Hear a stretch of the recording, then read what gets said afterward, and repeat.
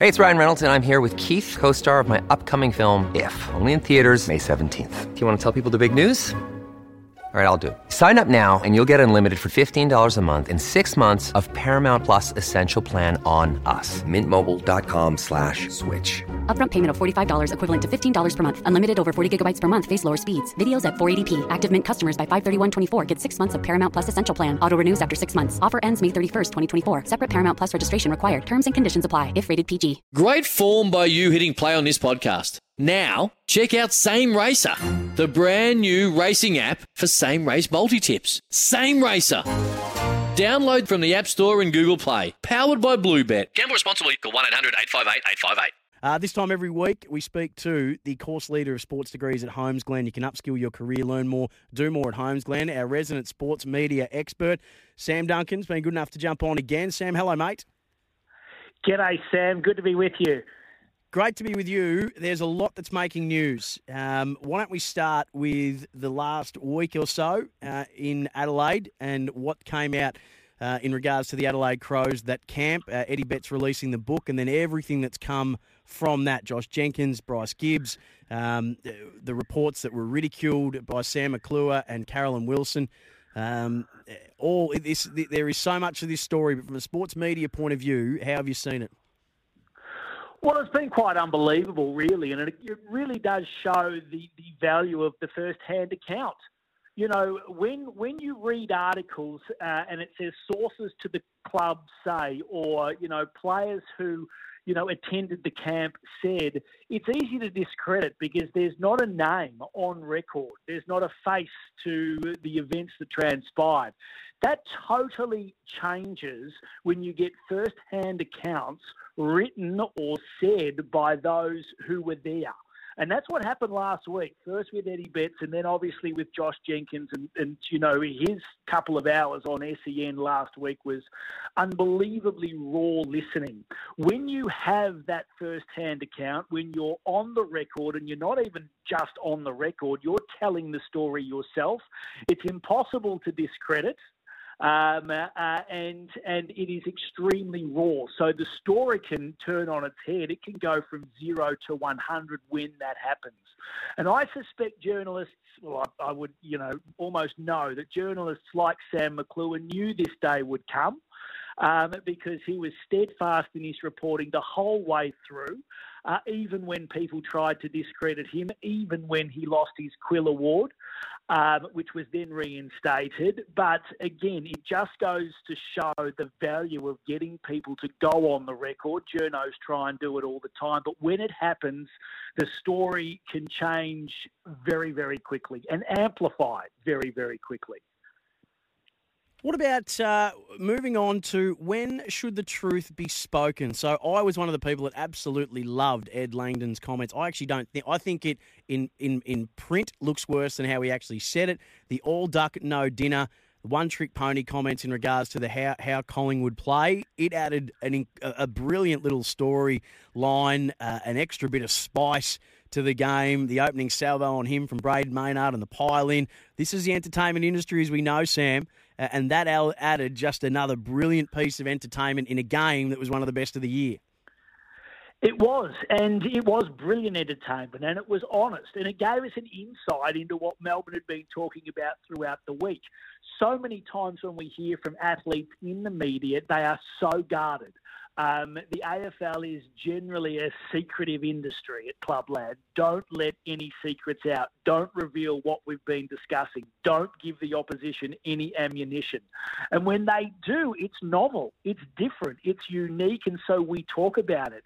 Overseas, particularly in the States, it gets spoken about, but it's far more normal. They're trash talking than it is here. Culturally, as I said, in the AFL, there's a mantra or a belief that you shouldn't do it.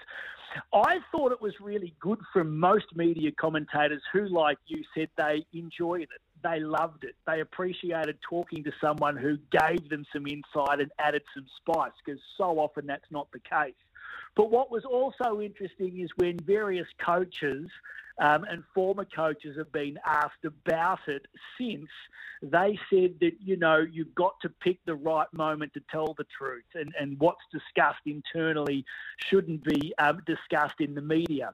What it really revealed is how unusual it was in many respects, and that often we get contrived messaging. I, for one, would love to hear much more of the type of stuff that Ed Langdon said last week. You and me both. It's just about having the maturity to be able to handle it. There is a little bit, not going all the way to a WWE-style build-up, but we could just do with just a little bit, just a touch of build-up. A little bit of theatre goes a long, long way. Kevin Sheedy was the master of it. They still swing the scarves, the West Coast fans. They still swing their scarves around their head when they beat Essendon.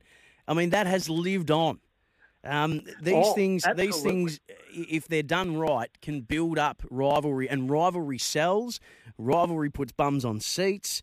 It's for people that I understand why coaches go, don't give any ammunition, but from the voyeuristic point of view, from the fan perspective, it's worth its weight in gold. And the AFL secretly would absolutely love it.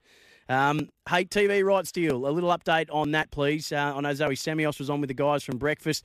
The Paramount Plus reports are Paramount Plus bid has come in a lot lower than what we thought initially it was going to be. Where's it at? Well, that's where it's at. It's really interesting because the talk all along was that Ten and Paramount were going to come in and blow everybody out of the water with a $3 billion deal or a $600 million a year deal. They started hosing that down last week, clearly when they were about to put their first offer in, saying, we don't know where that's come from. People are plucking those figures out of fresh air. And it is true. I mean, if you look at the EPL domestic rights that were done around 2019, 2020, they were down. The domestic rights were down on the deal they did in 2015.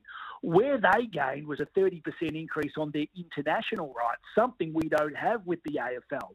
So this idea that the rights are always going to go upward in this nice linear fashion and athletes will always therefore get a pay rise and all 18 teams will therefore be able to survive may not work if the rights don't go up at the rates that the AFL wants. So it's a fascinating time. I mean, it's a difficult market.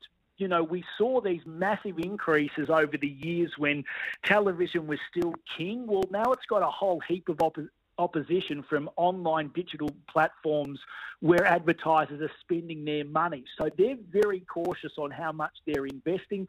I still think it is 100% part of Foxtel's business model to go after Tier 1 sport and to go after it big time. So I think they're in the box seat with 7, but I guess time will tell. There was even the suggestion the other morning on breakfast that maybe the AFL will put the cue in the rack and revisit these rights in a year or two's time, because there still is 2 more years after this year of the current rights. The issue is, though, that we've got tennis coming up, we've got cricket coming up, we've got the Olympics coming up, and perhaps the AFL would like to get in before all of those big sports do as well. Com Games, just your thoughts on, was it a success for Birmingham and will it be for Victoria? Well, it was a success for Birmingham and it was a success for the broadcaster here, Channel 7. I mean, some of the ratings over the weekend, 1 million plus around Australia, I thought were outstanding. Some of the stories, like Ollie Hall, were brilliant, and some of the commentary and the packages by 7 outstanding. Crowds were brilliant, which adds to the package. A huge challenge for Victoria in 4 years' time is, can they make their stadiums and sports venues accessible to masses? And that is, for example, the Athletics will be in Ballarat. There's going to be a 30,000-seat stadium. How will people get there? How easily will they get there? How many sessions will be sold out? And so that'll all be part of the negotiations and the thinking. But look, no one does events better than Victoria, so we'll back them in and see how they go. Sammy, always great to catch up, my friend. We'll speak to you next week. Good on you, Sam. Chat to you then. G'day, Mike Hussey here. Get on board Australia's best fantasy cricket game, KFC Supercoach BBL. It's fun, free and easy to play. Play today at supercoach.com.au. T's and C's apply. New South Wales authorisation number TP/01005.